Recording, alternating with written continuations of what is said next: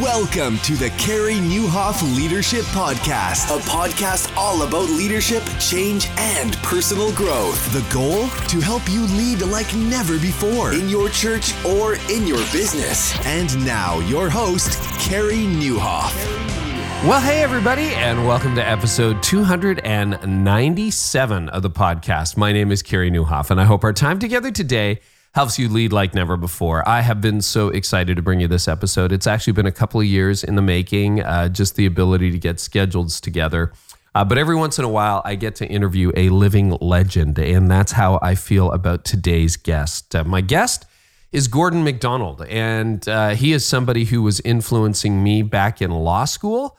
That was years ago when I read Ordering Your Private World as a young leader in my 20s. It blew me away. We studied it in our small group, a whole bunch of lawyers who were Christians who would meet in our apartment. We studied that when we were in Toronto. And I met him once briefly before, but we had the opportunity to spend the better part of a day together. And this is the, I think, longest interview I've done. This is like over an hour and a half. And you might be, oh my goodness. Listen, you will be so grateful.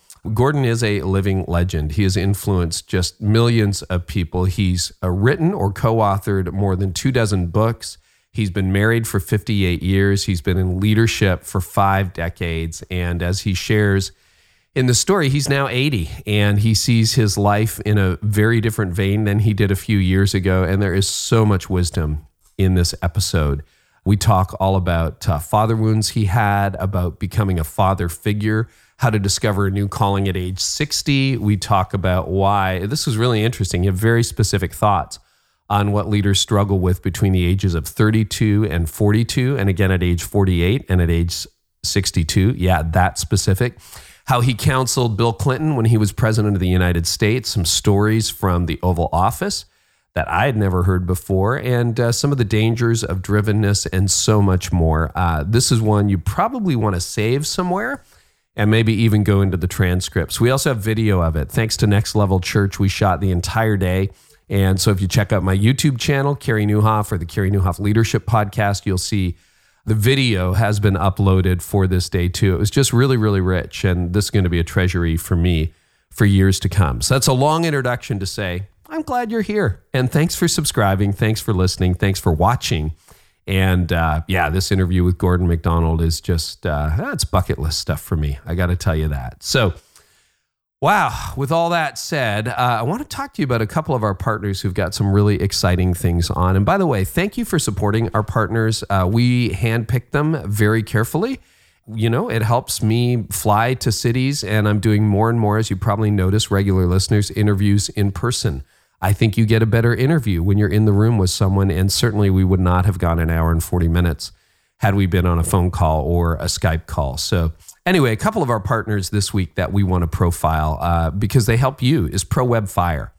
A lot of churches say, I just don't have the budget for that, and I can't hire staff, and maybe you're looking at the 2020 budget going, yeah, there's no new staff people, but what about a subscription service that not only builds you a new website, but updates it weekly and manages your Facebook, Instagram, and YouTube, and actually launches campaigns for you on those channels to drive traffic to your website and increase church visitors, and even uploads podcasts to iTunes for you? What about that? And what if it was a monthly subscription service? So they also provide ongoing consultations with digital outreach experts every month for social media strategy and current digital trends to reach more people. The ProWebFire launch special this month for listeners is 30% off plans for life, and it ends October 31st. So you can ignite some growth through digital outreach with ProWebFire by going to prowebfire.com/Carey. That's prowebfire.com/CAREY. And in a similar way, as you get ready for 2020, if you're a not-for-profit organization, what are you doing about healthcare? And usually it's a lose-lose proposition. Number one, it costs you a lot of money as an employer, lose. Number two, the benefits aren't all that great for staff, lose. What if you turn that into a win-win? So Remodel Health uses technology, not to get a group plan like one size fits all, because employees are not the same, but they will actually sit down and create a custom solution for each of your team members, whether you have 3 or 300. And what that usually results in is this: better healthcare coverage for each staff member, or at least the same if they had excellent coverage. And secondly, you save a boatload of money. In fact, so far, they have plowed $7.2 million for faith-based not-for-profits back into their mission. Listeners of this podcast alone have saved over $625,000. So imagine if someone came to you and said, you know what, you got $20,000 more in next year's budget, or $80,000 more to put towards something else in next year's budget. Curious? You want to check out remodelhealth.com/Carey today. You can download their health insurance buyer's guide. And I'm so excited for so many churches who are jumping on board with that, because everybody wins. So thank you to our partners for supporting this podcast. Continues to bring you as best a job as we can do for free. And you can subscribe for free here on audio or on YouTube. And remember, we're also adding Ask Carey, hashtag Ask Carey. And we got a question from Justin who wants to know about self-evaluation. I thought that was a good question after you hear what Gordon MacDonald has to say. So we'll be doing that at the end of the podcast today before we sign off. Anyway, without further ado, can you tell I'm excited to bring you the one and only Gordon MacDonald? Gordon, what a joy it is to be with you today. Thanks so much for making the time. Thank you. Yeah. I was sharing with you before we got started, we've been a couple of years setting this interview up, so I'm really thankful that you made the time. But my time with you, when I first heard of you, I was a law student in Toronto and young Christian in my early 20s, and Ordering Your Private World came out. And it was a book that we studied. You're the one who read it. I'm the one who read it. That's it. I'm the guy back in the day. And I got to tell you, it was one of those books that really defined my 20s, and one that's still on my bookshelf. And it was something that really, I think it was the first realization I had that the interior life was actually a life you needed to pay attention to, in addition to your order and that. But I want to start back even further than that. So you've had, what year did you start ministry? I started in 1961, and the reason I can be so explicit about that is my formal ministry began the day my wife Gail and I returned from our honeymoon. So if I remember my wedding anniversary, I remember my ministry anniversary, and vice versa. Wow. So that's like 6 decades of leadership and ministry. Yeah. I want to do a retrospective, like over your lifetime. What have you seen change in the culture, in the church, in leadership? What have been some of the most significant shifts that you would say you've seen? That's probably a 3-hour conversation. We got the day. I was born at the beginning of World War II, 1939. And so I come out of a generation that's marked by the Depression a few years earlier and the war. And in my childhood, the way of thinking that came out of that was deeply impressive upon me. My father was a pastor. He was a Baptist minister. He was part of the old fundamentalist network that was heavy into doctrine and what they called separatism. I really admired my father, and I wanted to be like him, but we hardly ever knew each other. He didn't know how to connect with children, and he admitted that to me many years later. And my picture of my father when I'm a boy is that my father is walking away from our home, his back turned toward me, and he never looks around. And I see him going toward the church, and I never see his face. And to this day, whenever I think about my father, who's been gone now for almost 10 years, but that's the picture I come up with, that we're just separating. So I watched my father from a distance, and I admired the way he preached, the way people responded to him. He really was very good at whatever he did in those years. And so I grew up with that idea that someday I'm going to probably preach the Bible like he did. But then we came through a lot of changes as I moved out of my childhood. And when you talk about cultural changes, my conscious growing up is in the 50s and early 60s, where you were dealing with a world which is beginning to really come a part of the scenes. I'm deeply marked in those days by the Cold War. Yeah. And the preaching in the church in those days was on eschatology and anti-communism. And it was done in a very fearful way. So that even now, all these years later, I remember going to bed night after night, crying myself to sleep because we thought the communists were going to take over at any moment. That was the message you got in the church. It was also a time when, as a boy, when I went to public school all week long, I heard the normal litany of teaching on evolution, on science, all of those things which we all heard.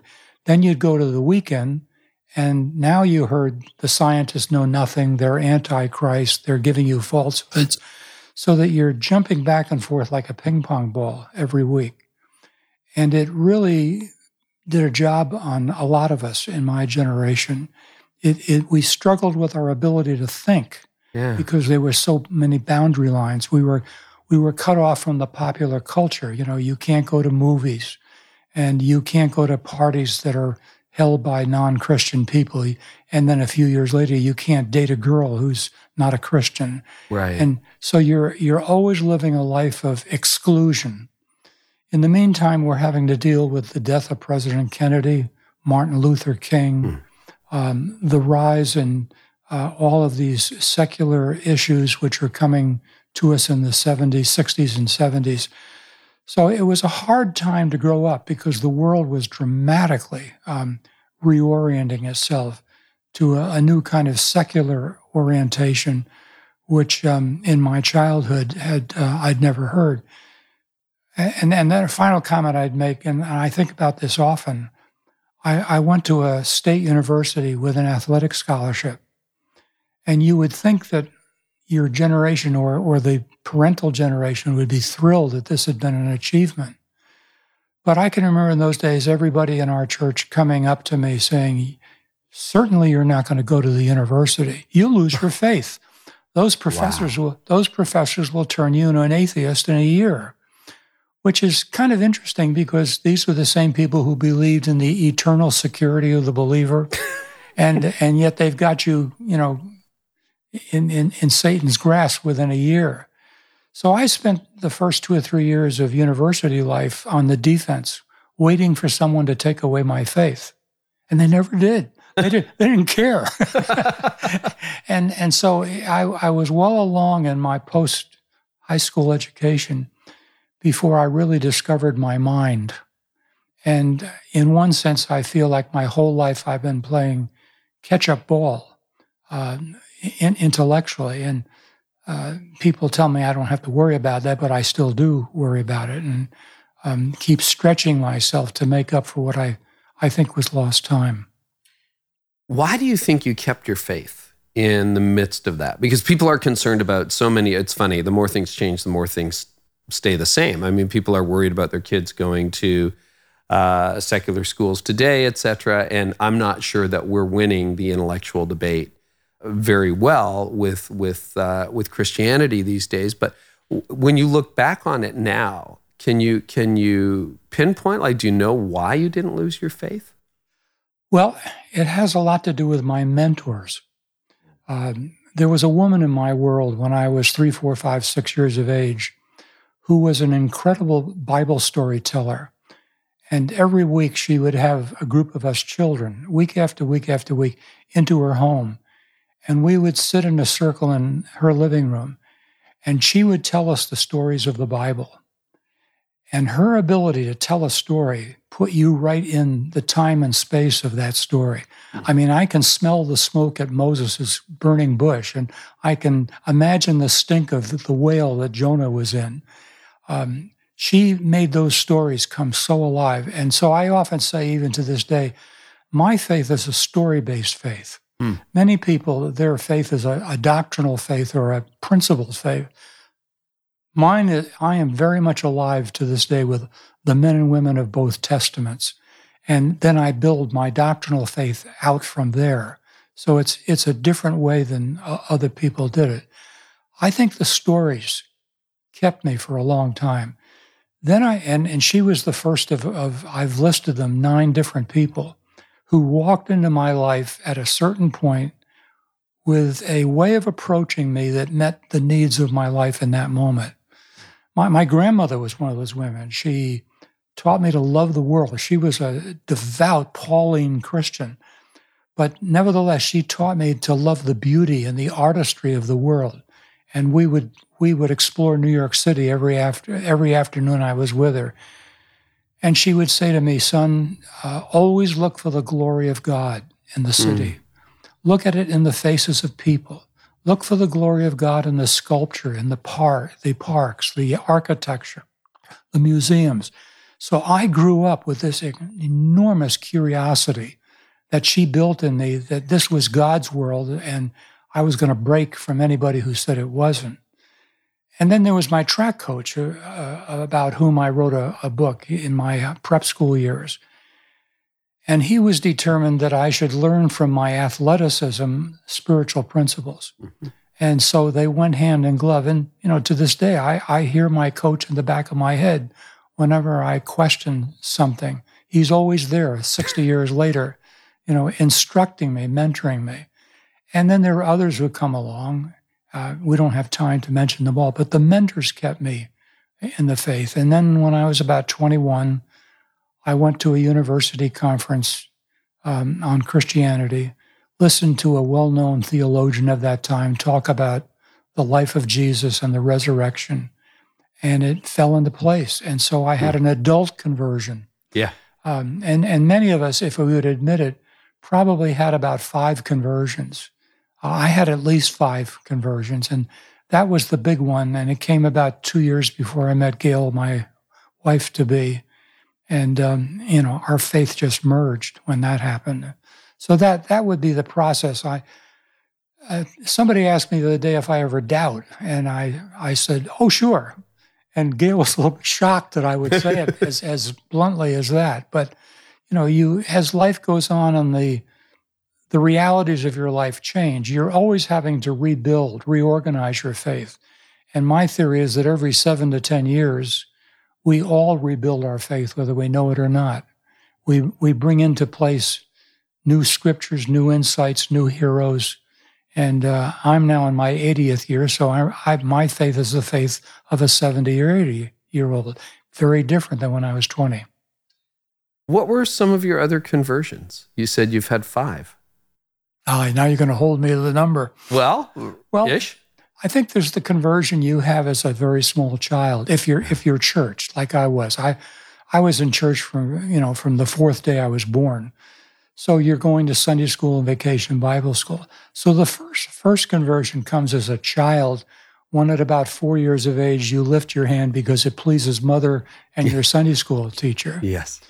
And then there's the conversion that comes, I think, 12 to 16. If I can say it, where you're beginning to be hormonally driven. Yes. And your conversion has to take into account your hormones. Sin is really about your hormones in those days. And who of us as young, vibrant males, and I'm not going to speak for women, but you go through that period of time where the temptations are always there, and you have to equate your Christian life as the life basically of being able to overcome temptation, and that's every 30 minutes. Yes, yeah.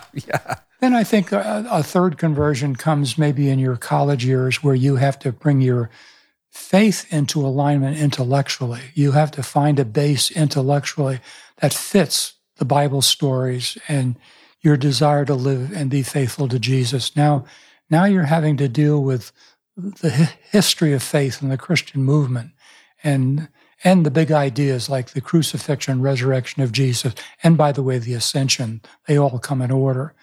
So that's a third conversion. I think a fourth conversion might be the conversion of that is involved in your sense of call, what you're going to do in life. You have all these romantic ideas in your teens, typical of me, I'm going to take Billy Graham's place someday would be an example. And somewhere in your college, early adult years, you begin to settle down and you hopefully hear and cement into yourself a sense of call from God. And that call becomes very powerful. So there are 4. I would say if we're going in an order, the 5th conversion probably comes at midlife and on up to where I am today. It's a deeper conversion with new values, new important things. If you've taken a hit or two in life, You no longer see yourself as potentially the most important person in the Christian movement. Your goal is no longer to preach to 10,000 people. All that crazy stuff that we imagined in our earlier years, your life settles and centers a little bit. Now I'm in probably my last conversion. Now I'm forced at my age to face the fact that statistically I'm probably within 3 or 4 years of my death. I'm within 3 or 4 years of Gail and I having to say goodbye to each other. And some people say, don't say that, it's so gloomy. But it's biblical and it's realistic, and all you have to do is look around you. It's happening all the time. So every morning when Gail and I get up, we ask ourselves, is this the last normal day? You have to ask that question. You have to plan for it. And then the following question is, so what's heaven like anyway? When I was 40, I preached occasionally about heaven, not enough, but it was a very academic type of teaching. Today, heaven is a very real question to me. How can you be sure you're going to walk through that door? And if you get on the other side, what's it going to be like? What are you going to say when you bump into a person there you never liked? Yes. And what are you going to do there? And you go back to the old biblical teaching, heaven has streets of gold. I don't want a street of gold. That would be too difficult to keep clean. Heaven is full of mansions. I don't want a mansion. The property tax is too high. So, those first century, early generation of writers explaining heaven, they were using metaphors and word pictures that meant something to them in their impoverished state.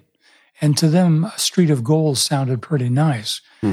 So that makes me, in my conversion, ask the question, what do I know about heaven, and how can I be sure that it's going to be there when I go?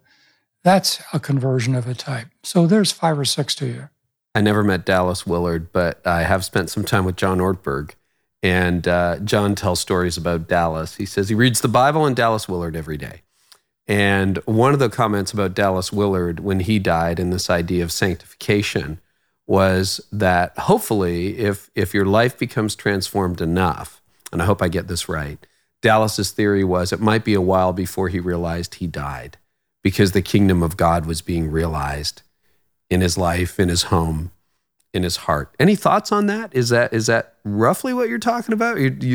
How do you think about eternity? Well, I don't think the mind is quite capable of embracing it. I think we've now reached the outer limits of our mental capacity, and we're left to imagination. My comment about the streets of gold and that is very important to me, because if you were to ask me in this 21st century, what would be the most beautiful ideas of life? Well, the first one I'd say is beauty. Whenever you experience a flush moment of beauty, a mountain scene, or a beautiful child, or something like that, there's something that rises up in you for a moment. People might call it awe. Well, what if heaven is perpetual awe? And being in heaven means we're constantly stripping back the layers of God's infinite creation, and we're going to spend an eternity discovering an eternal heaven. That gets my imagination running. I think, secondly, imagination is a place of relationship. And I can imagine unlimited amounts of time without restriction where you listen to each other and you tell stories and you imagine and you enjoy the presence of one another in magnificent ways in which today is just a little hint. So those are things that come to me about heaven. I'm trying to find parallels in life today that will set me up for what heaven might be like. You mentioned the image, and I've heard you talk about that before, that the image you have of your father is of his back, and he's walking away into ministry. Do you think, or how do you think that impacted you? Well, it impacted me very powerfully. And again, I'll say what I said before. The salvation in that mess was that I left home at the age of 14 to go to prep school. So the bulk of my teenage years were spent 2,000 miles away from my family of origin. And while I was back in New York becoming a student, my mother and father were laying the tracks for a divorce, which ultimately happened. So I escaped a lot of the pain that would have been on my back if I'd been there. But maybe I got off track there. The important thing in all of that was that other men entered my life. And they were very much father figures. And each one played, you could say, the fatherly role to me at a very timely moment when I needed that man. I'm thinking of a man that I shared an apartment. He rented an apartment room to me for 2 years. He was a godly man, very principled, full of Christian character. And he grew me up to be a gentleman. He would say, Gordon, a man of God puts the toilet seat down when he finishes using it. Or he'd say, Gordon, a man of God pays his bills on time. Or a man of God treats the women he dates with the utmost of courtesy and respect. He makes his bed every morning. These were all things that I'm not sure I was doing until I met him. That's what helped me to compensate for a lostness of fatherhood, is I had men like him who came into my life at just the perfect moment. And maybe it's part of my own temperament, but I studied these people. I watched them. I observed them. I copied them. And even to this day, at the age of 80, it's not infrequent that I will make a choice or do something or say something, and I'll say inside myself, that's the way Keith would have said it. That's the way Coach would have done it. That's the way Vernon would have, And so I see all these mentors, these men and women in my life, and I say to myself how wonderful it was of the living God to know what kind of surrogate parents I needed at just the right time. And the last of those was Gail, my wife, because she's been the one who's been putting the finishing touches of life into me over these last 58 years. So you have a life to look back on and a whole leadership journey as a pastor, an author, a speaker, and really in many ways a thought and spiritual leader. Obviously, you did a lot of things right. So we have a lot of young leaders. The majority of people listening to this podcast are young. What did you do well that laid an excellent foundation for your life? What are some things that you're like glad you just do it the same? If you were starting over again, you just do it the same way. Well, I think in one sense, I've already said it in that I was always curious about people. To this day, I meet a person, I'm full of questions about your story. I want to know, I want to ask you the same question you just asked me. So I've always been a listener. That doesn't mean I always obeyed the things I heard. But if anything, they got stored up somewhere inside of me so that I, like a book on a shelf, I took them off later on and profited from what I'd heard and seen. And by the way, I began to discover that many of those to whom I must listen were not necessarily Christian people. Right. They were men and women out in the larger world who, could we say it doctrinally, were living by the larger grace of God and were wise and disciplined and likable and relational. So I would say that's one of the first things I did right. I feel a little bit arrogant trying to talk about what I did right. The second thing I probably did right in those early days was I made some good choices about relationships. The best choice I made, of course, was Gail. And my friend Keith, who I mentioned to you a few moments ago, came back to the apartment one night and he said, Gordon, I think I've met a woman who would make you an incredible wife. And the next day he introduced me, and 4 months later we were married. That was fast? Fast. But the reason it happened was that I trusted the man who introduced me. And that's something in our Western culture we don't think about too often. If you and I were in China or Japan, we would talk about the introducer who picks a spouse for another person. It's been a very real Asian tradition, the introducer. And by the way, if the marriage doesn't work, the introducer gets the blame. But my friend Keith was the introducer. He was a man who pumped so much into me that when he says, I've met a woman that makes you a good wife, I don't treat this as a shallow comment. It's dead serious to me. What is he seeing in this human being that I could profit from and that I could give to? So I meet Gail the next day, and in 30 minutes, we have something going. And 3 weeks after we'd met, I gave her a ring, and 4 months later, we walked the aisle together. Never regretted that. That's one of the things I did right. Yeah. I think the only other thing, I did fairly well over the years, Carey, in picking men and women to work with. Yeah. It was my generation is the bridge generation from the small pastoral church to the large mega church. Right. We were the people who dreamed up all these ideas that people like you are making happen. And so we were rewriting the script all the way along the line, and failure was always right around the corner because we had no precedents. We couldn't go to anybody and say, how do you do this? There were none of these big conferences like they have them today. Yeah. So we were moving along by instinct, and the most important thing you were doing constantly was bringing around you men and women that could make this vision go.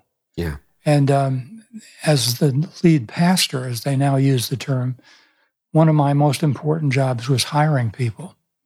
I give myself about a 60% success grade on that. And I challenge anybody to think they can do it any better. Yeah, fair. You talk to any number of pastors, and they will probably tell you that their number one struggle is in building staff and maintaining it. We, back in the 70s and 80s, that was the most difficult task. What gave you, and I agree, 60%, I mean, that is good. I don't know that mine is much higher. Hopefully getting better at it every decade.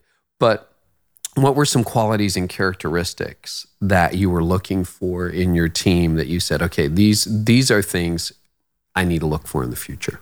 Obviously, you're looking for people who have a strong spiritual foundation, which is difficult when you're looking for people in their 20s and early 30s, because let's not kid each other. You don't become snap, crackle, and pop a man or woman of God. We're often looking for traits in people that it takes 35 years to build. So when you're in your 20s, my second church, there were 600 people. So I had a staff of about 4 or 5. And again, in those days, most churches didn't have staffs. Right. This is when it's opening up to these specialty programmatic ministries. And so nobody had ever given me a management principle in seminary. I never heard the word management in seminary. And suddenly I'm managing a very complex organization with a staff with several dozen programs reporting up the line by line, till they get to my desk. How do you do that? Yeah. How do you do that? And I remember one day in frustration slapping the desk with my open palm and saying right out loud to the walls, nobody ever taught me how to run this church. Yeah.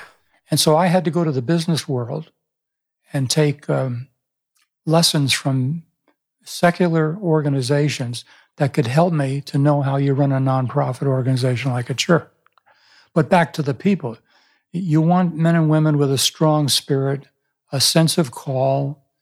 People know how to be loyal. You want people who are willing, within the lines of respect, to tell you the truth when they think you've missed something or you're blowing it in one place or another. You want people who are teachable and are always growing. I think you want people who are going to stick around for a while. And that borders out. If you're hiring a male or a female and they're married, you want to inquire something about their quality of their relationship at home, because if there's problems at home, it's going to make it to the office real quickly. Oh yeah. So you're watching this all the time. And I guess that would be, you surprised me with a good question there. Those are the things that come off the top of my head that I remember looking for again and again. I was not afraid to hire people that came right out of our church congregation. In fact, the 60% rule, I would suggest that number drops when you're hiring people from other parts of the country. Yeah. When you've seen a man or a woman operating in the confines of the congregation for a period of time, you're able to watch their growth, the way they interface with people, the way they relate to you, obviously. So I would think that the 60% rises a little bit when you go into the congregation and you discover that person, that if you get them the right kind of teaching, just might be a real asset to your team. What are some things when you look back at it yourself at 20 or 30 that you're like, oh, I would never do that again? Anything that you're looking back on that you would do differently? Not a whole lot. Yeah. I don't want that interpreted. Gord doesn't think he made mistakes.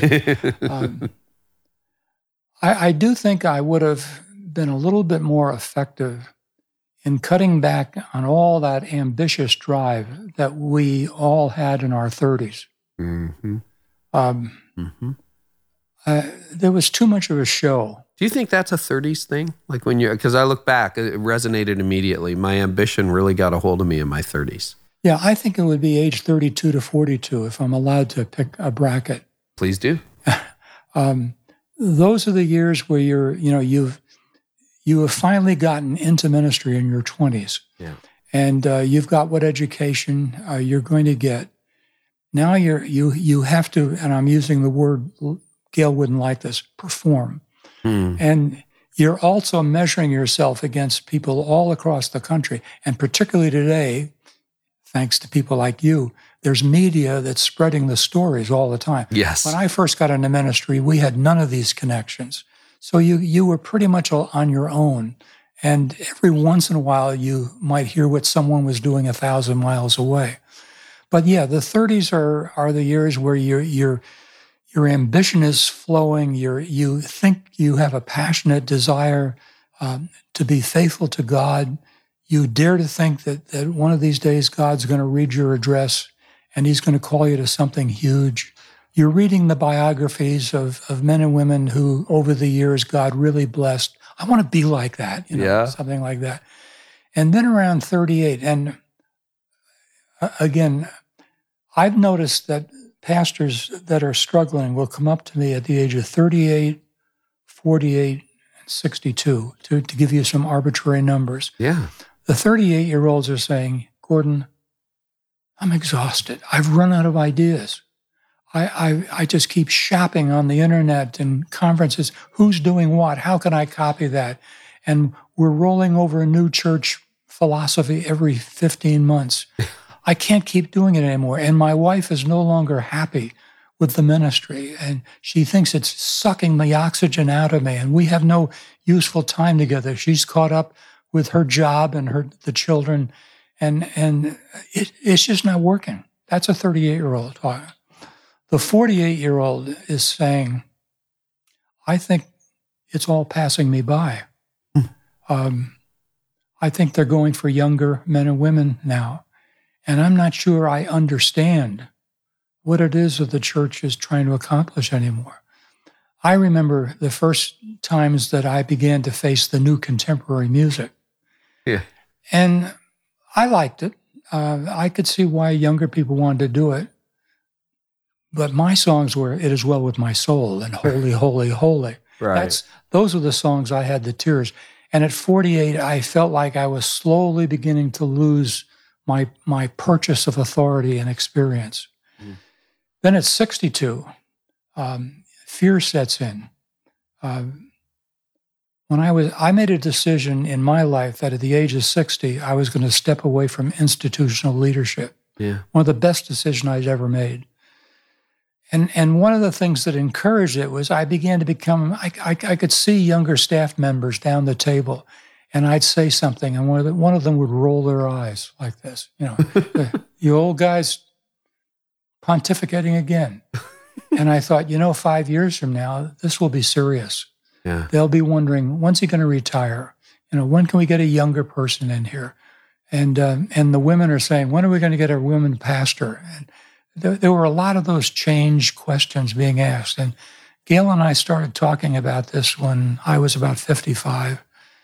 And that was part of our plan. We're going to step away from this at 60 and leave a vacant space for the younger generation to come in with its music, with its themes, its way of doing things. That's interesting. I picked 55 and I went at 50 4 years ago. So I'm 54 now.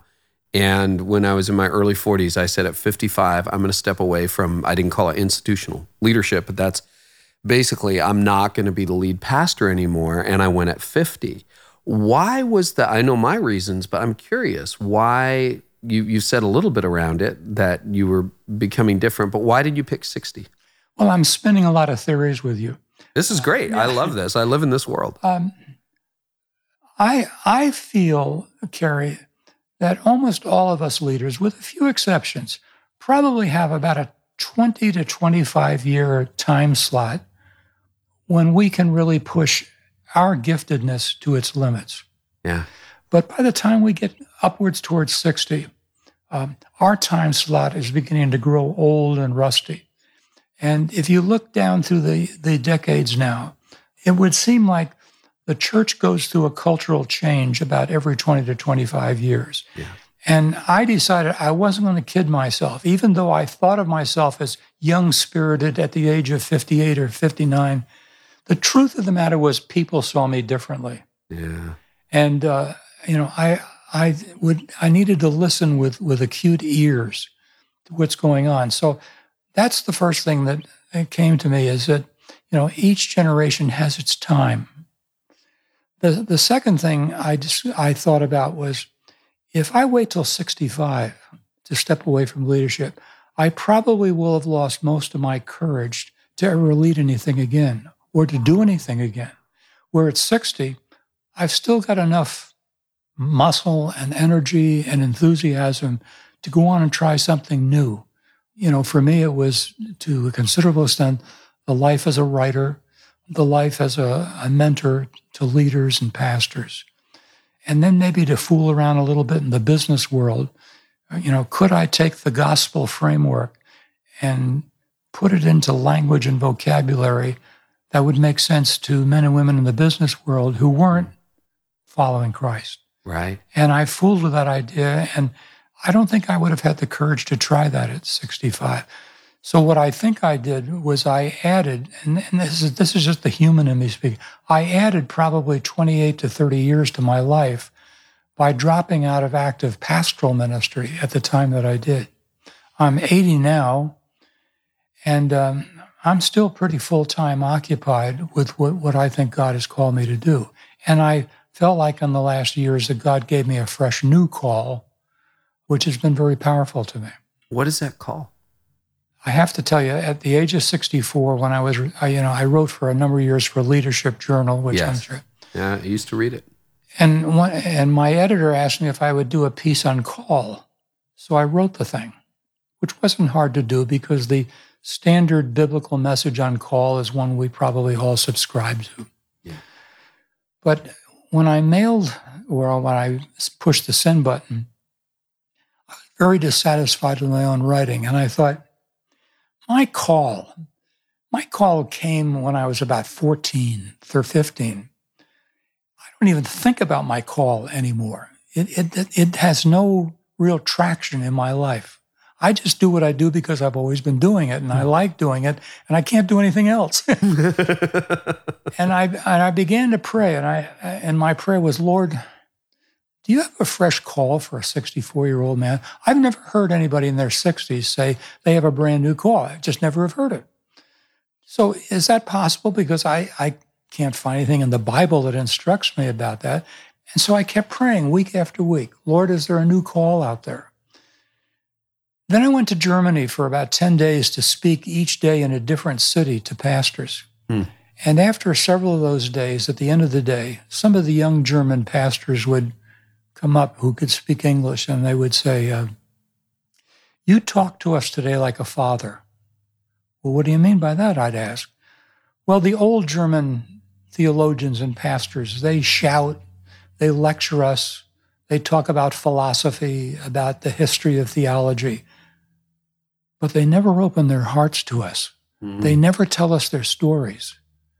And that's what you did today. You told us your story, and where you hurt and where you failed and where God blessed you. And that's what we younger people need so badly. Please keep doing that. So I went home to the U.S. and out to California to do another one of these conferences for Asian pastors.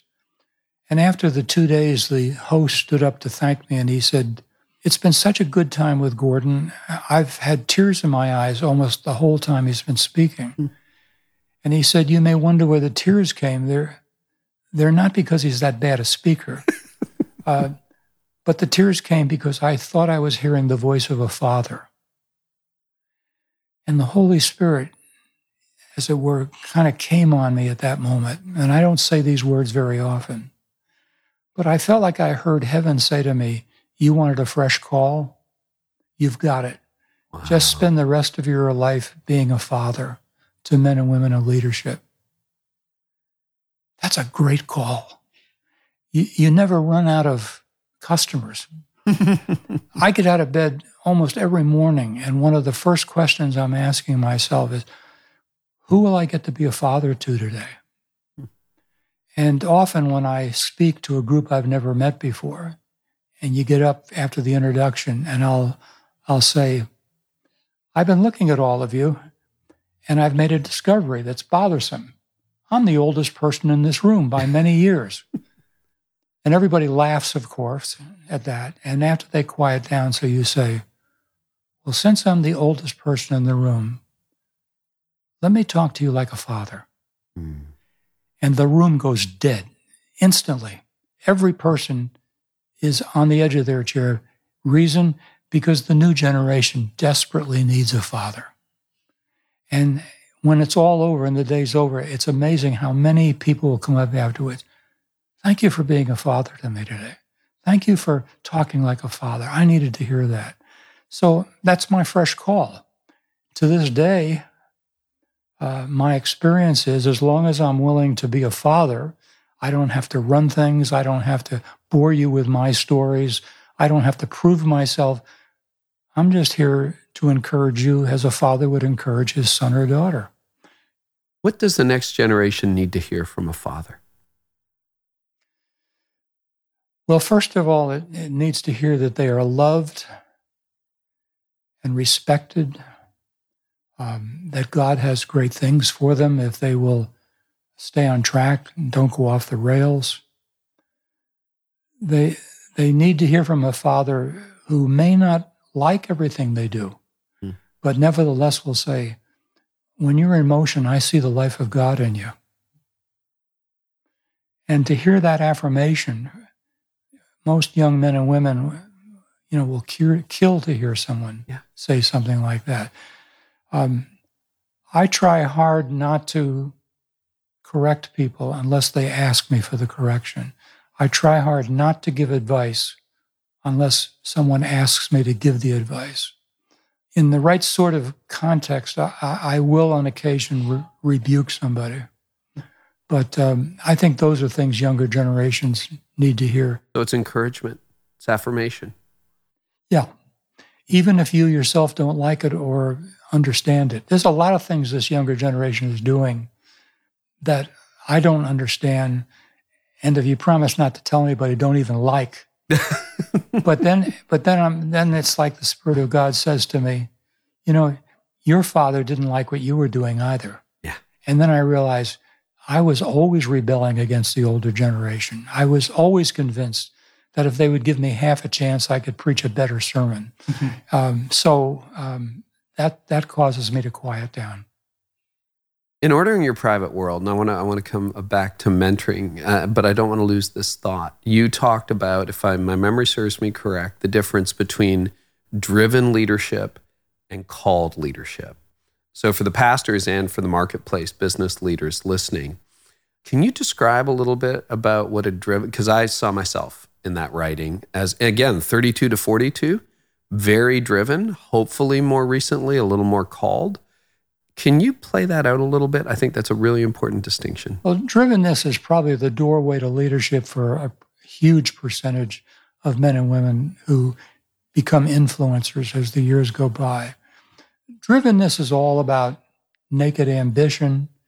It's about trying to please somebody in your life that you feel is important to you. You know, for me, even though my father had his back to me, I was always trying to get his attention.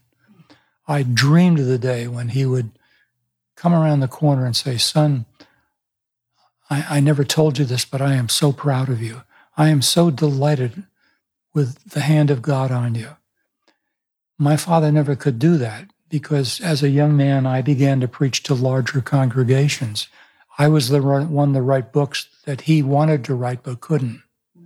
I was the person who was invited to some privileged positions of leadership that he never got. So my father saw me as a threat. And I, on the other hand, was always trying to say to him, you know, look at me. You know, affirm, please, that God's hand is on me. I would rather hear that from my father than 1,000 strangers. So drivenness is all part of that. Drivenness is often comes out of anger. I meet a lot of preachers who really are preaching out of anger. And I think that would be the second level of feeling like you have to prove something. There's a lot of men and women who enter into nonprofit leadership that fail to make it in the larger profit-making world. And, you know, this became their, you know, I can't do anything else, so I'll do this. So here I am. Yeah. I've been meaning to talk to you. Exactly. Yeah. But, you know, I was a driven person. And I've already, in effect, said that to you. I was a driven person. And Saul in the Older Testament, the first Israel king, was a driven person among others. So there comes a moment where you have to convert from drivenness to callness. And for me, that came at about the age of 31 in going through just a moment of you know, I don't know whether you want to call it burnout. I'm not sure I like that word. But there was a moment when everything for several weeks just went wrong in my journey, and I saw no way out. And on a Saturday morning, everything hit the fan, and Gail finally said to me, "I want you to take a look at your schedule for the last 6 or 8 weeks and ask yourself, is this the way we're going to live for the rest of our lives? Because this is not what I signed up for." And my response, because she was right, she was dead right. My response was to just dissolve into retching and tearing and crying. And for the better part of a day, I just cried and cried and cried. And to this day, I'm not sure I know what was behind all those tears. Was it the frustration of the previous weeks? Was it the tears of a childhood that had been very unhappy? Was it my failure to have ever made it with my dad? I don't know if that was all just coming out like a volcano or what. But at the end of the day, there came a moment when I had to say, what's the message in all of this? And I've already mentioned once, this is probably the second time I felt I heard God speak. And the words were, "Now you know what it's like to live out of an empty soul." And I realized that this fundamentalism that I'd grown up in, even my seminary training, which had been great education, nobody had ever effectively acquainted me with the space inside of each one of us, which I believe is as large a space as outer space is. Nobody had ever taught me how to treat that space and how to occupy it and how to meet the Lord Jesus there. And that's when another conversion, in effect, happened. And I began to ask for the first time, how do you fill your soul and keep it filled? And OPW, Ordering Your Private World, comes out of that experience. It's the triggering experience which a few years later caused me to write that book. And by the way, I wrote it in a very, very quick amount of time. Really? So it's always amazed me that anybody has ever read it.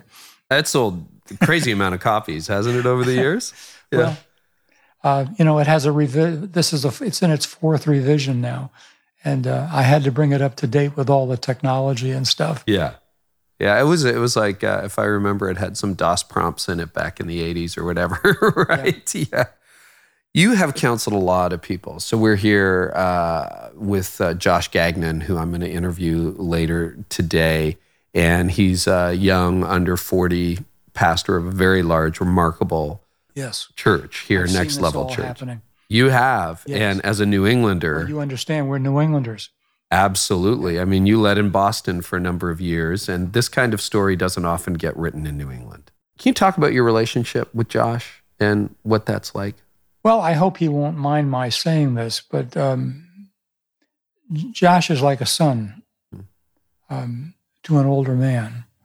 And he's a very lovable man. And one of the most unique things about Josh is his teachability. I've known very, very few people in my life who are more open. I mean, I hope this sounds okay. He'll sit and listen to you for hours if you're willing to talk for hours.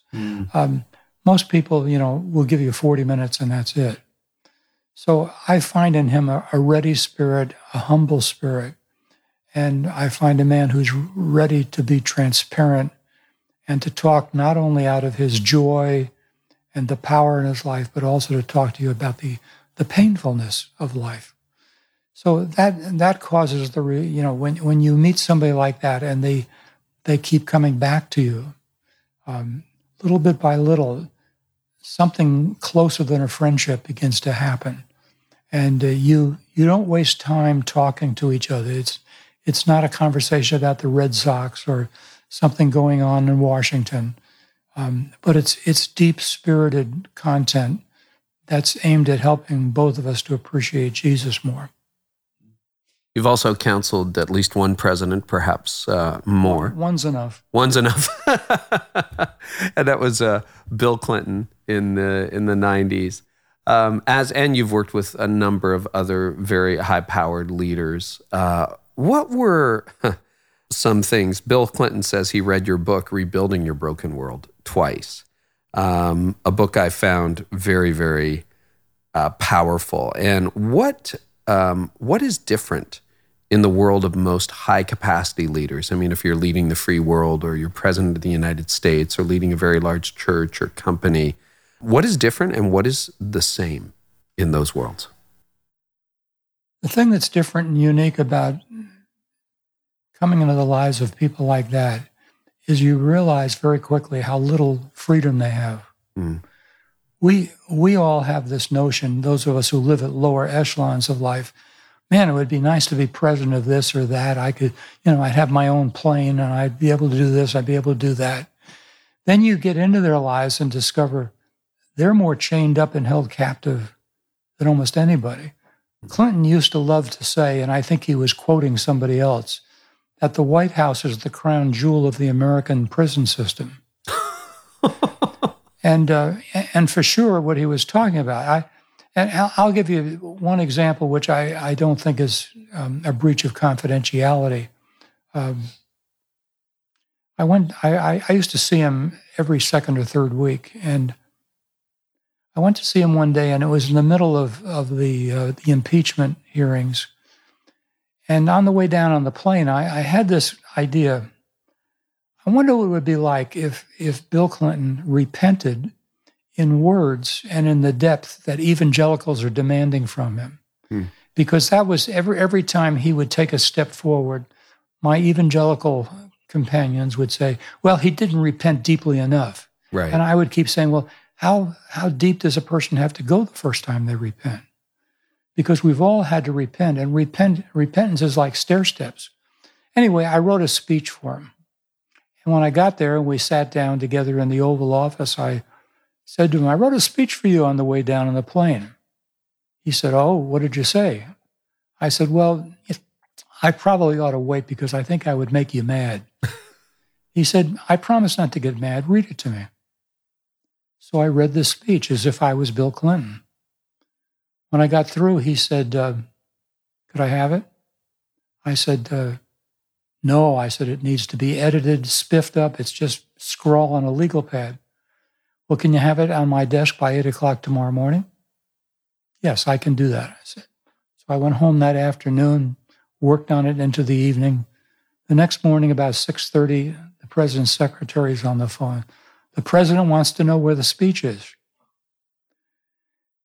I said, Betty, I'll have it on your desk by 9 o'clock. She said, well, don't wait any further than that. And by the way, you may want to watch the television at 4 o'clock this afternoon. So I got the speech faxed down to the White House, and at 4 o'clock we turned on the TV, and here's the president coming out of the Oval Office to the Rose Garden all by himself. Now, if you've watched presidents in the Rose Garden, they're always surrounded by entourages. Yeah, they are. And but this time he was all alone. And he was reflecting a story I had told him about the King of England who repented and went to the cathedral at Canterbury to be absolved by the Archbishop, and he had to go alone.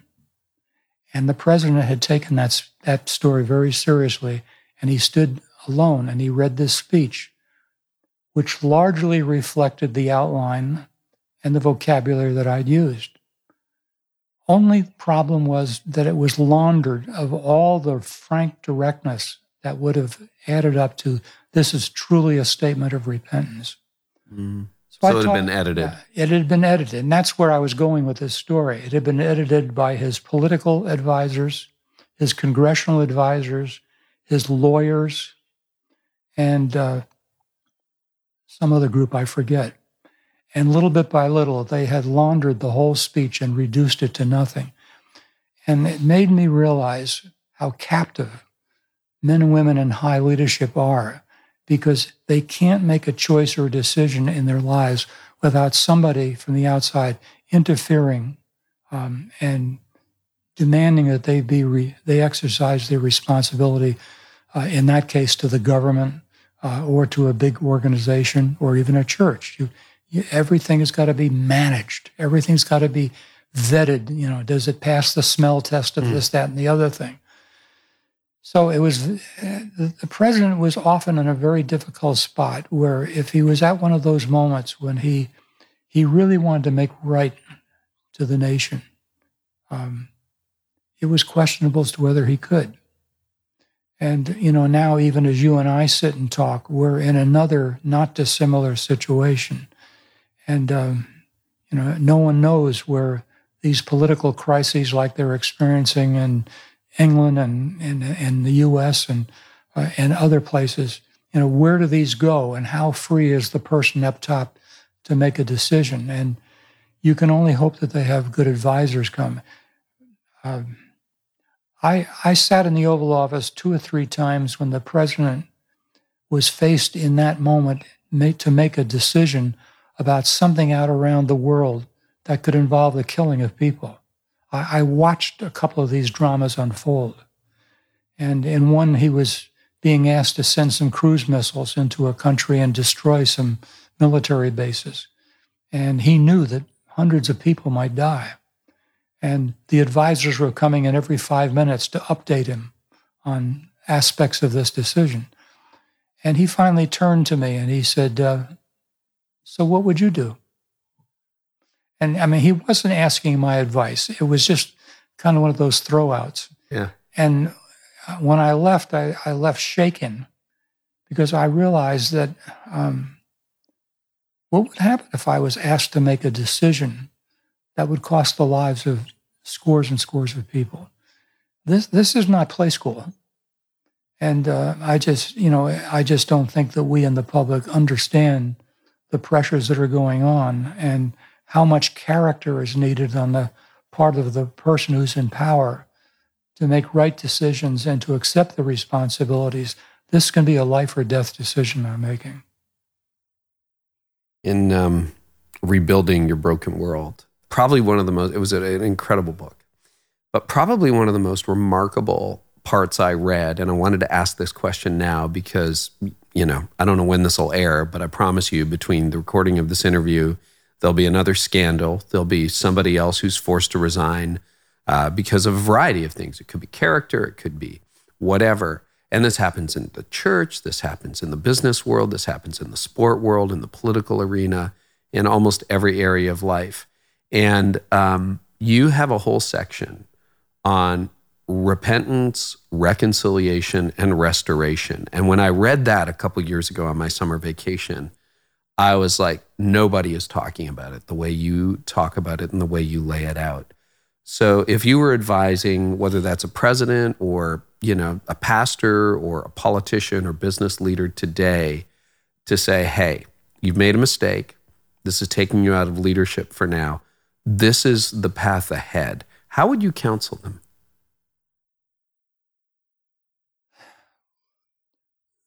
Christianity is a religion about repentance.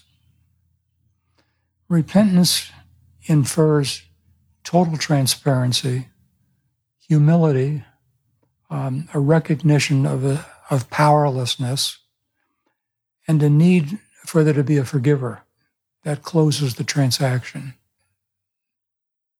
I would contend that repentance is the most important single event in the life of a person who chooses to follow Christ.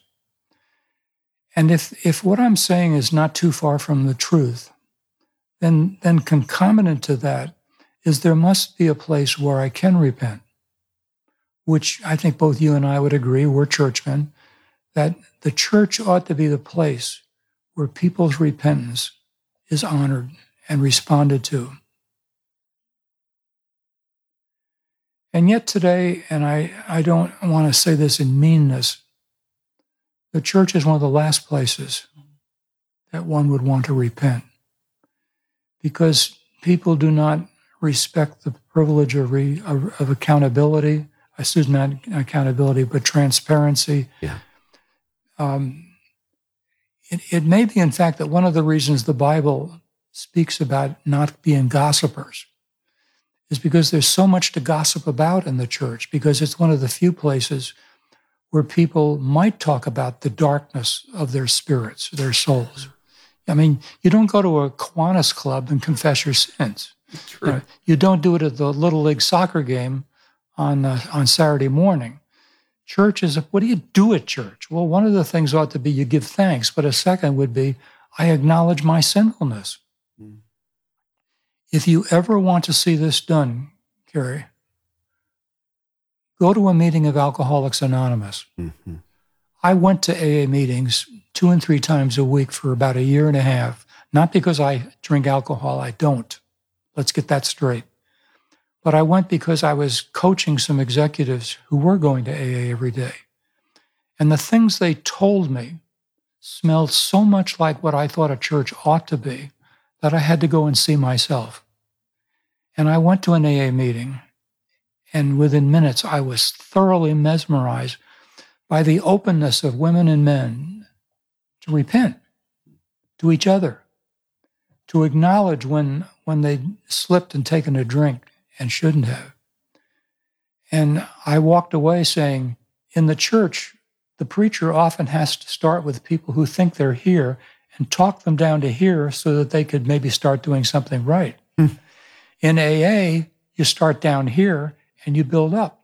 The first thing you do at an AA meeting is say, my name is Bob, my name is Carey, my name is Gordon, I'm an alcoholic. Everybody says that every day. So we all now know where each other stands. And then the next hour is spent reading from the so-called big book and telling our story.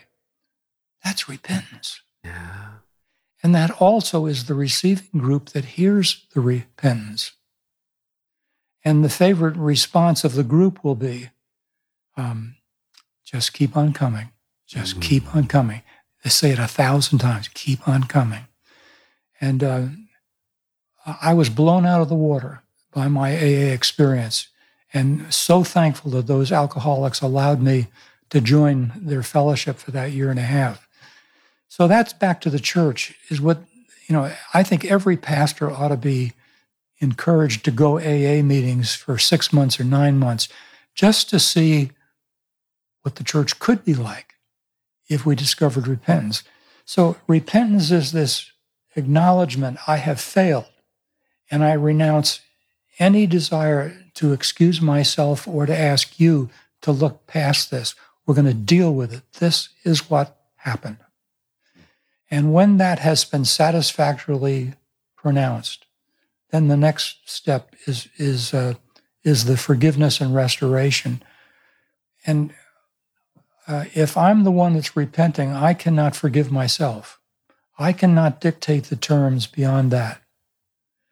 But I must be surrounded by a group of men and women who accept the responsibility to oversee the working out of my repentance. And they're like a cast on a broken arm. The arm is broken and can't function, but the cast sturdies it. And the people who surround me become the cast. And they're the people who say after a period of time, we've been watching this woman or watching this man or this couple.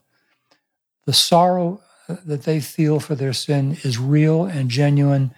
And from everything we can see, God has brought to them full forgiveness. We recommend that they come out and take steps forward to be more visible. So it's a communal process. That's what the church is. It's a communal process. And, when you hear about someone who just takes this on their own back, you say to yourself, that just can't be right. Mm-hmm. This is a place where the church is to be in motion, lovingly with each other.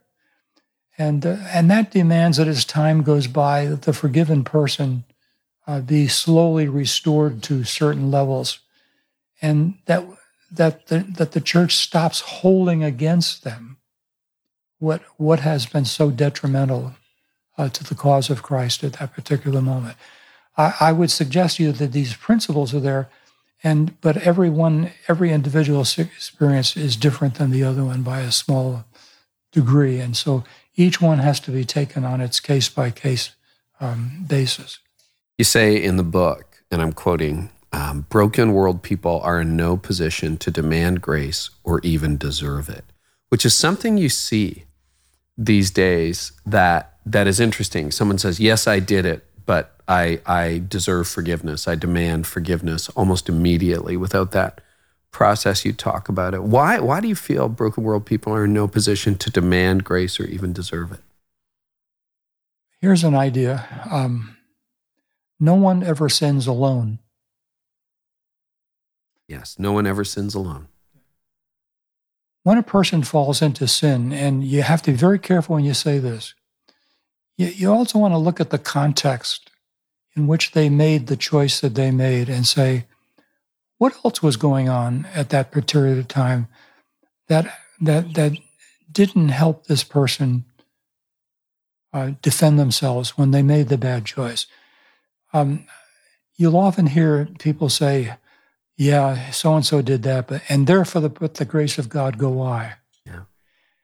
And if I'm the person that's hearing that, I want to say, so where was the grace of God where I needed it? If it prevented him from falling into sin, why didn't it prevent me? So the question is that wherever there is sin, might we assume that there was something going wrong in the larger context of this person's life, and there are other people who have things to repent about them. They have things to repent about too. In other words, this is a communal repentance when something goes wrong. And the person in question may be, in our human way we have to say this, they may be on a scale of 10, but there are also people in this thing on a scale of 3 and 4. Yeah. And they have something to account for too. So if you want community, community is not only there to bless people in the finest moments, but community also takes responsibility when someone fails. Rather than banish and push them to the outside of the camp. Rather than banish them to the outside. I don't want to spend too much more time on it, but there was another really intriguing quote that I wanted to, first of all, make sure it's accurate. Secondly, share it with you, see what you have to say. More than half of middle-aged American men harbor at least one secret about their personal lives. Acts of vengeance, dishonesty, sexual promiscuity that would, quote, bring about catastrophic consequences for them and those close to them. Can you comment on that? And what do you do with that kind of secret? Well, the comment is based upon anecdotal experience. I mean, nobody's put out a questionnaire lately saying, have any secrets? So what are they? I agree with the quote. That's why I'm asking the question. Well,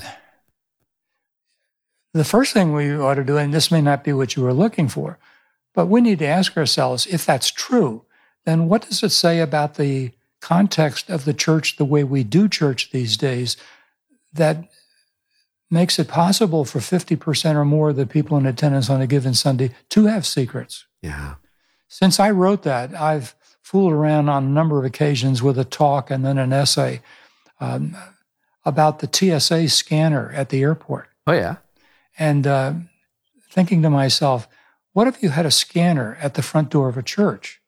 And a person coming to church, the scanner examines their soul and spits out a printout that says, this person today is wildly angry at his spouse. This person is terribly fearful about a doctor's appointment that's coming on Tuesday afternoon. This person fell into deep sin this week and is terrified that somebody's going to find out. And so 3 minutes before the worship service starts, the head usher puts all of these printouts in the lap of the pastor.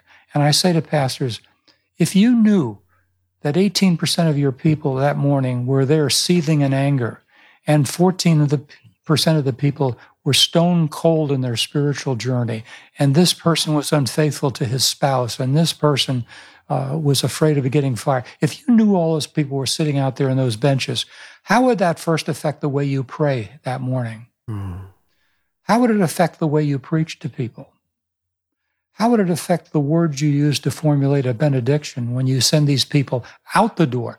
And by the way, when they come in through the scanner, how do you want them to leave an hour and 15 minutes later? What do you want to have changed?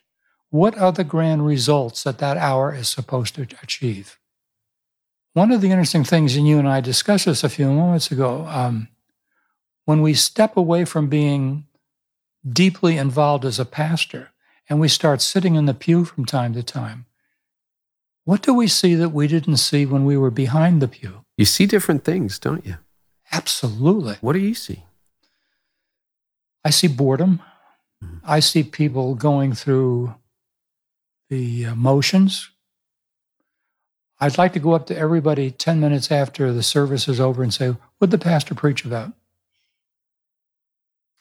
Or did you feel elevated when he or she lifted the congregation in prayer? One of my concerns, by the way, about the new modern churches, we're doing churches, it seems in most places, that, in my observation, there's a real diminution in prayer. And one of the great pastoral privileges is to pray for people. That's what a pastor does. Here are these people, and I'm sitting out there. I know what it's like to sit in one of those pews with a secret. I've been there. And as I talk to men, and I have breakfast 3 to 4 mornings a week with men, business people and stuff. And over again, the moment comes when they unload a secret on you. And you realize people are carrying secrets all over the place and walking the halls of their homes in the middle of the night, terrified lest they be found out. I think you have that analogy in your book, Rebuilding Your Broken World, about sitting there with a dead body under the boards. Do you remember that? Oh, yes. That comes from a great American novel. Which one? Oh, my gosh. It's called A Telltale Heart. I'm sorry. But it's that idea that, and I'm going to get it wrong because a couple of years ago that I read. The heart beats louder and louder and louder. Yeah, the heartbeat. You can almost hear the beating heart under the floorboards. And if no one else discovers it, the murderer has to eventually just say, yes, I did it. It was me. It was me. It was me. I'm telling you, I can know you all. Like that conscience really eats at you. Yeah. Which, by the way, is exactly what happens in AA. But doesn't happen in church because we have this program that needs to be followed inch by inch, and we can't break the program for anybody to stop and experience the love of Christ, the grace of Christ. My own feeling is in the next 25 years, the church is going to have to reframe its way of doing business, lest it totally fail people who need fresh starts and an infusion of grace. You still believe in the church? I mean, I'm not saying that in an accusing way, but there's a growing number of people who are just walking away from the church, period, and saying, I'm a Christian, but I'm by myself. Yeah, I know any number of them. Yeah, the businessman who comes by at the end of the Sunday morning and says, I've just attended my final church service. I've got too much good stuff to do with my time than to sit through something that doesn't touch me Monday through Friday. One businessman said to me, "You know what church is like for me?" He said, "Our pastor gets up at the end of the service and he prays, 'Lord, thank you for our meeting together this morning. Would you please bless the choir as it rehearses on Tuesday night, and those of us who will be at prayer meeting on Wednesday, and the youth as they go off on retreat, and bring us back here next Sunday ready to praise you again. Amen.'" And the business guy looks at me and he says, "He doesn't know I have a job. He doesn't know that all week long I'm suffering and stressing through a work world which is just pulling me apart. That's what I need prayer for." And so, you asked me, I will never leave the church. Yeah. And by the way, we're back to oldness again. Gail and I need the church because we need somebody to die with. Yeah, we need somebody to die with. I need to know if I go before I get home tonight that there will be people standing around my grave with Gail. I need to know if something happens to her, that people will stand with me around the grave. And that's the role of the church. Ultimately, it's a family of people. So as boring as it sometimes may be, it's your people. You watch old people, and you didn't ask me to this, I'll just throw it in. You watch old people. When they come to church, they often come early. Yes. To get the back rows and the side rows, and they come to see their friends. And if you listen to the conversations, it's about, I have a doctor's appointment at 9 on Tuesday, or my grandchildren are coming home this week. I'm so excited. And you listen to them talk with each other, the talk of friends. Then at the end of the service, they talk more and then finally go home. The price of the talking is you have to go to the worship service. Because in the worship service, there are no songs they know. Yeah. No sermons are usually about things that old people are concerned about. What are the sins of old people? Nobody knows. That's a great question. Yeah, we know the sins of 20-year-olds, as I said before, because the hormones are in motion. Yes. And so most sinfulness in our early years is about sexually related situations.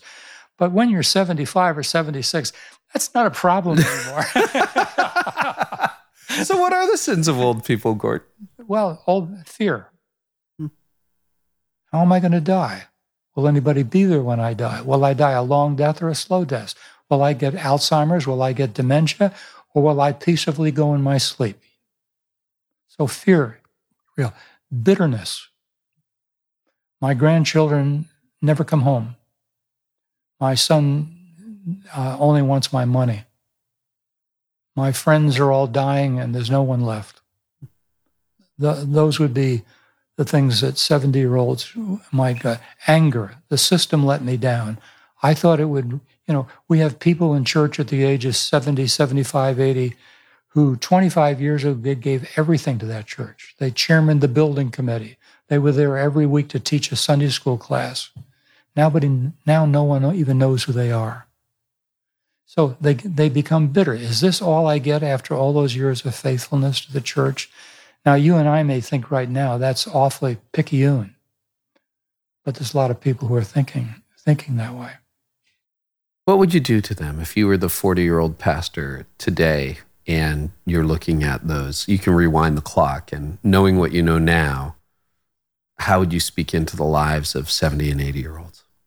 Well, you obviously have to parcel out your time in proper proportions. But I could hear a sensitive pastor maybe once a month in what I call the pastoral prayer. Say, Lord, as I look out across the congregation today, I see more than a few people who have gray hair. It's so good that they love to be with us. But I know that some of them are struggling with things today that they don't feel they can even share with us. So I pray for them, that you'd build up their courage. If they're in pain, that you'd heal them. If they're facing a little bit of depression, that they might know something about the presence of Jesus. That's all old people need to hear. And maybe once a month, sing a song that they know by heart. sing holy, holy, holy, or crown him with many crowns, or fairest Lord Jesus. And watch the old people, the smile that comes across their face, to hear something familiar. Don't always make them stand. It hurts their hips. And if you wonder why they sit across the back, it's because many of them know they only have 40 seconds to get to the bathroom. And no young people know that. It's a good word. Speaking to young leaders, we have a lot of next generation leaders listening, and I feel like I've grown so much in our time together today. If you had a word for the next generation, the up-and-coming church leaders, business leaders, entrepreneurs, what would you say to them?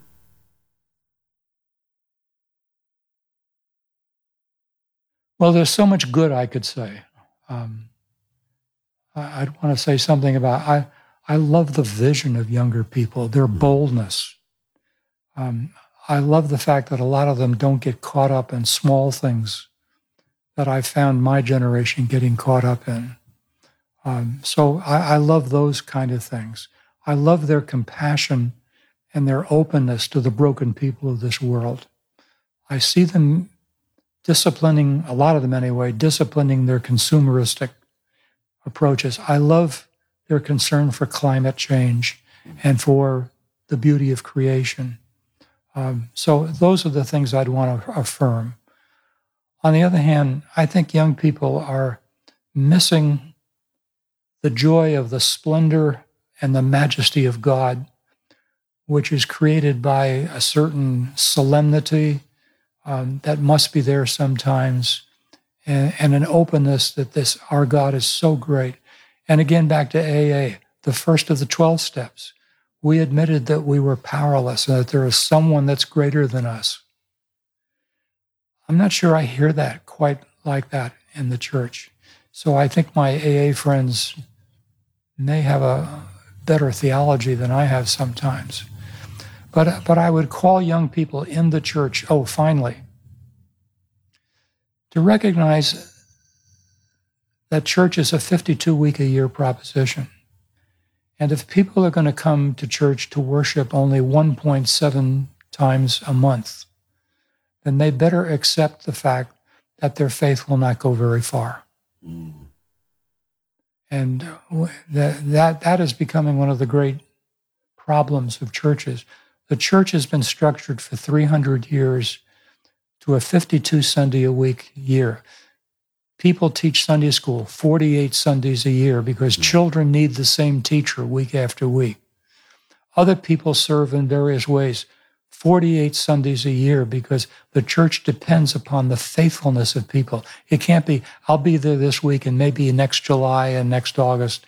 So I would love to see in this new generation more faithfulness, more committedness. Maybe that would make worship more exciting. I'd be remiss if we didn't talk about your marriage. It's 58 years. You and Gail have been, is that right? 58 Yes. years? Yeah.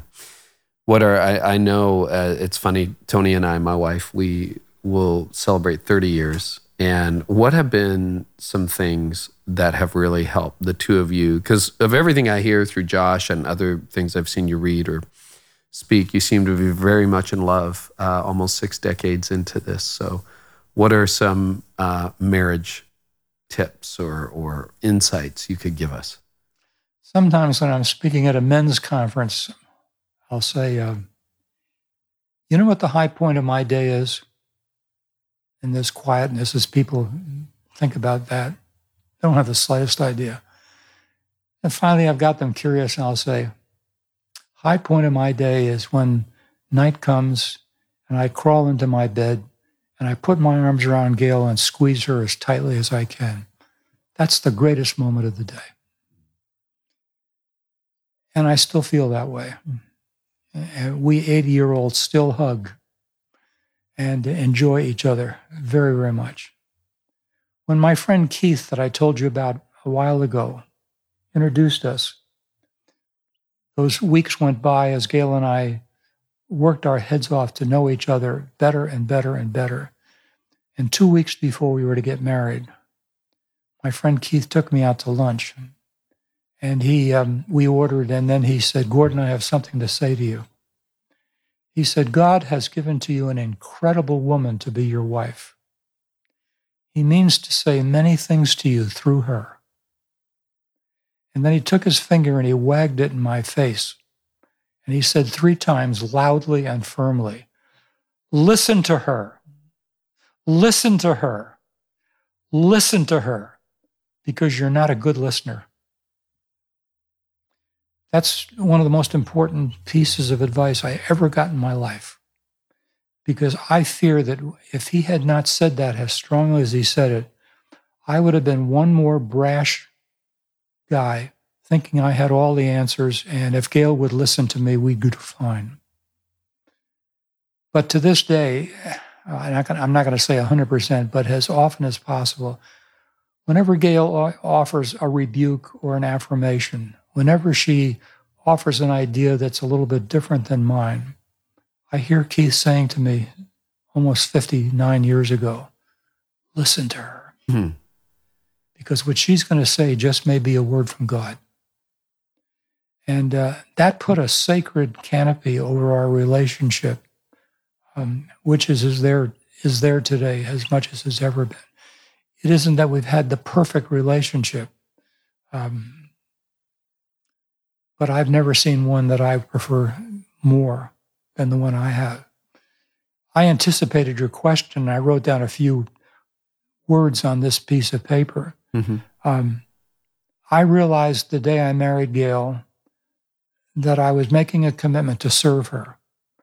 Husbands, love your wives as Christ loved the church and gave himself for it. And that verse in Ephesians is simply saying, you want to marry this woman? Then you better be prepared to die for her, because that could happen. Serve her. Make sure that you're providing the opportunity for her to grow to be every inch the woman God intended her to be. Enjoy mercy in your relationship. Be quick to forgive and slow to take offense. Learn how to affirm each other. Point up the good things that the other one is doing all day long and say 1,000 thank yous. Mm-hmm. Most of us men in leadership, women I suppose too, we don't have the time to give thanks. We just assume everybody will do everything for us.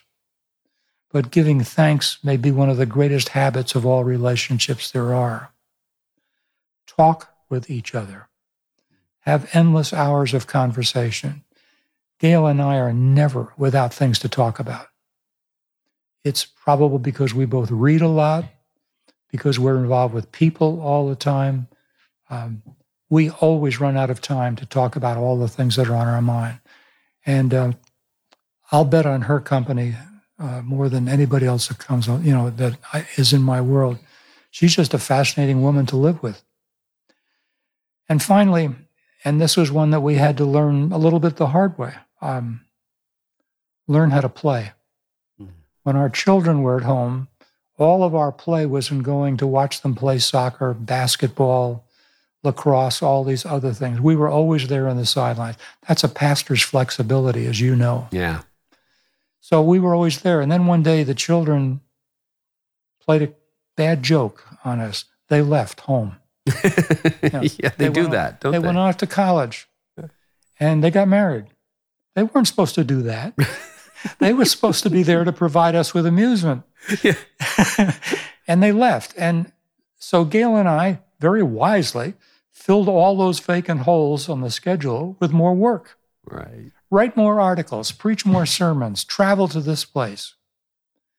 And then one day we realized it had been a long time since we left, where we had just forgotten about ministry and were just really enjoying life.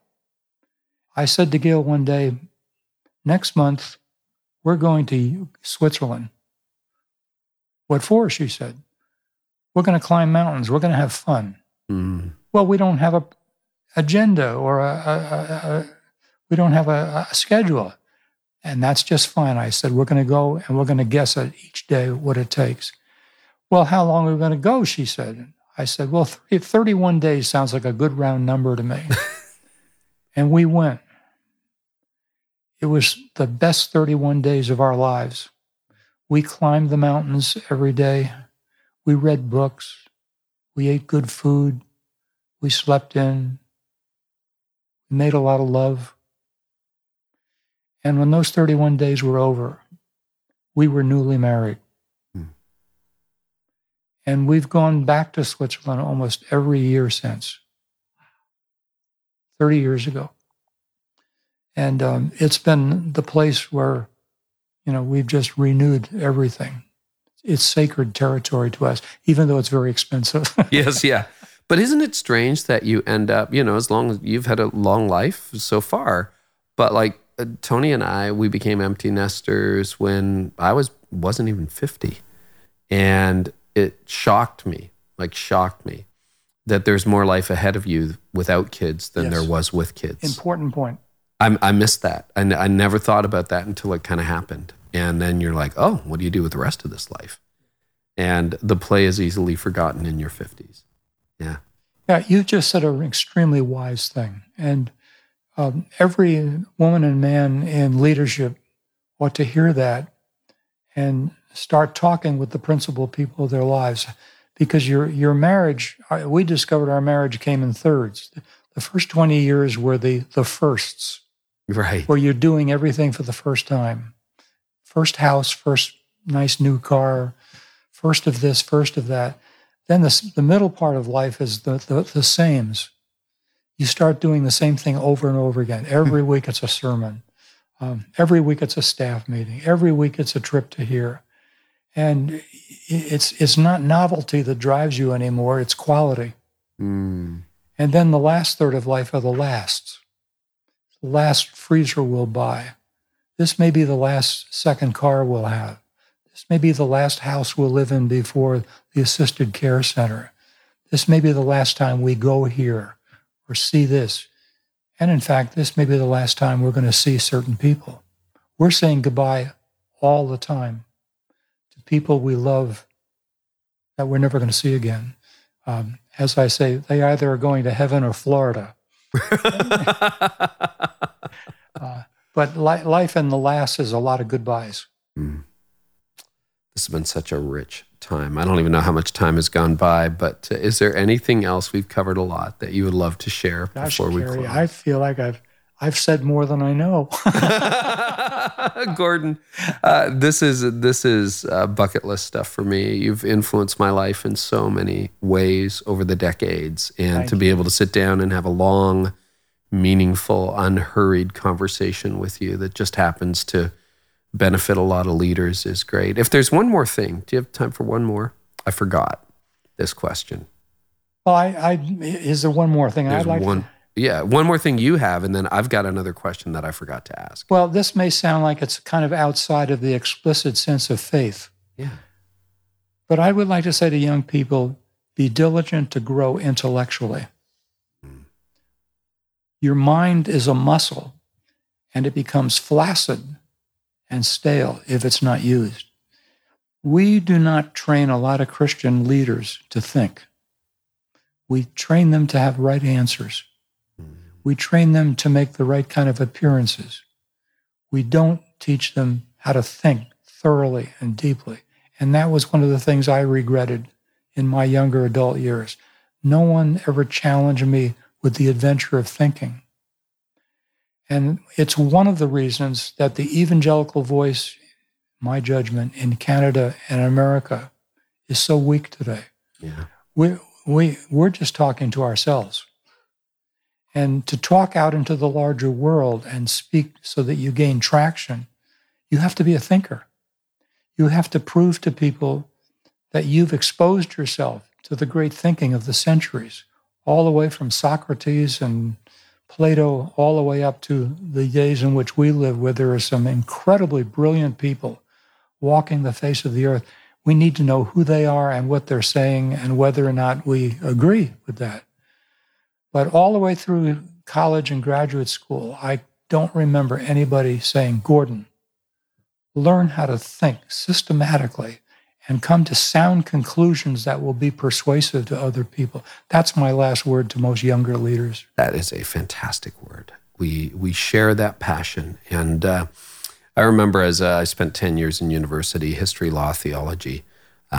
It was like you can love God with your mind, but you're supposed to love the Lord your God with your heart, soul, strength, and your mind.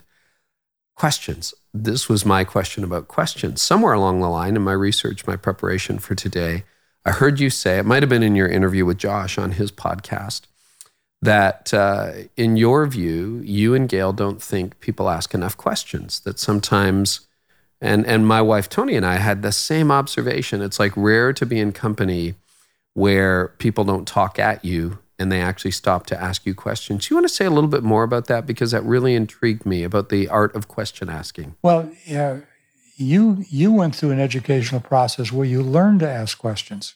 That's what a lie is. And I mean, and you understand how the order of questions. And I suspect you also know what questions should not be asked at certain points in litigation, for example. Correct. My mentor, Vernon Grounds, who I followed for over 50 or 60 years, was the greatest question asker I ever met. He was like a skilled surgeon. He just smelled how to get into your heart. And you'd go and you'd sit down, and the next thing you know, he would just go one question after the other, and he would ask them in such a way that you didn't feel intruded upon. You trusted him that he would handle what you told him. And I began to realize this is the starting point of most ministry, question asking. Mm-hmm. So I watched him over years. I learned to copy him. And when I would sit down with anybody, and this has been a little bit of a rare experience for me because you've been the one asking the questions. I should be doing that.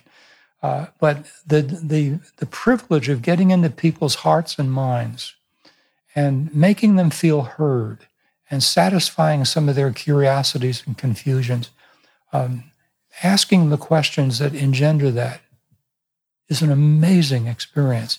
And you've hit a home run, to use baseball language, when someone says, wow, nobody ever asked me that question before. Or they'll say, that is an incredible question. I've got to think about that. So that was what Gail and I learned over the years. And we've decided that questions are the start of almost all ministry. But now back to your point, I'll finish with this quickly. If you don't like to think, then you don't ask questions because you're not curious. And so it's true. You go to one meeting after another, to a party or whatever, and you go on home and Gail will say to me in the car, anybody ask you anything tonight? Or I'll ask it to her. No, I just ended up asking people about how they felt about this or that, but nobody asked me anything. I say with bluntness, I'm appalled that men and women who say they're followers of Jesus aren't more interested in each other's stories, in each other's conundrums. It's just something we've failed to teach people to do.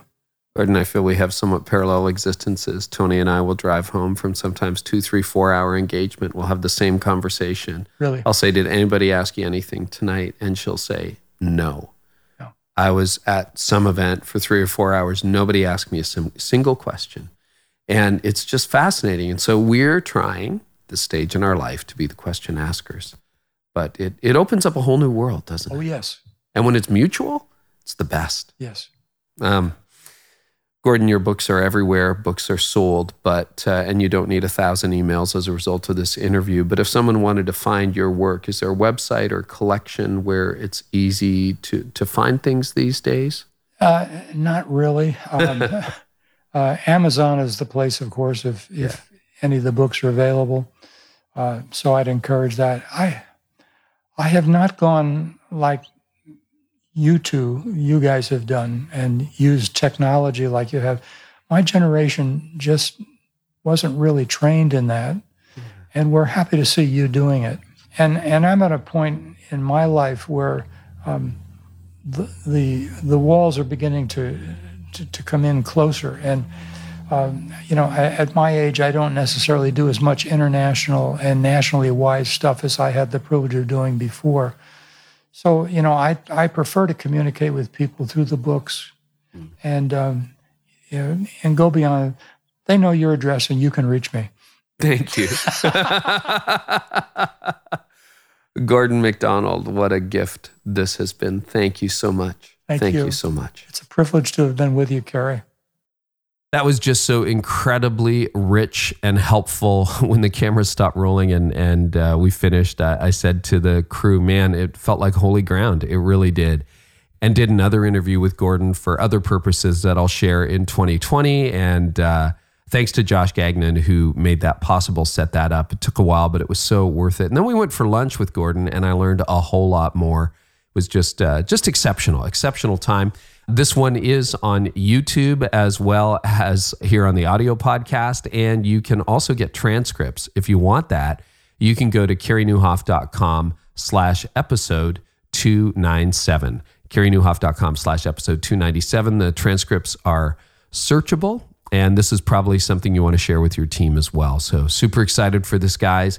We're back soon with some fresh episodes. Who have we got in the roster? We have Alejandro Reyes, and we talk about hypergrowth, digital marketing. He is a partner of mine who's helped me with my courses. Patrick Lencioni, I went to San Francisco and sat down with Pat at the Table Group. And so that one is coming up. We also have Albert Tate. We have Francis Chan, Larry Osborne, Carlos Whitaker, N.T. Wright, and so much more, guys. I'm very, very excited for what's coming up on the podcast. Also, make sure you check out the specials. We have, the Pro Web Fire special. So you can get a website done for you for life. You get 30% off for life. And that website gets renewed every 3 years and updated weekly. Plus, they manage your social for you, prowebfire.com/Carey. And if you want to get a handle on healthcare costs and save some money in 2020, head on over to remodelhealth.com/Carey today and download their free health insurance buyer's guide. Now, as far as episodes coming up, here's an excerpt from next episode. That happens, next Tuesday, actually, with Alejandro Reyes. Here you go. Have a big idea, like have a framework. It's almost like your life thesis. It's like live in a way today that will help you thrive tomorrow. That's a big idea, and you would unpack that later. But what is your unique framework, your step-by-step system that you help people do? So what makes me unique? How do I help people? And so some sort of unique framework, some sort of unique system that you do that no one else has done. That is a question that gets asked over and over and over again. How do I make an impact online? Alejandro, he has got the magic on that one. Now, to my Ask Carey question, Justin wanted to know what are some really practical ways to self-evaluate. Great question. It's interesting, Justin, because I think it's hard to evaluate yourself in a vacuum. And in fact, I'm not particularly good at evaluating myself in a vacuum because I have blind spots. So I'm going to suggest to you that the best way to self-evaluate is to get other people in on that evaluation. So how does that start? I think it starts with a stance. I mean, if you listen to the interview with Gordon today, you know how important that was in his development as a person and as a leader. It was getting input from other people. So I think that starts with step number one, being open. You've got to be open to other people's input in your life. That can be your wife, your kids, your coworkers. As I've aged as a leader, I have been trying to get more and more input into my leadership.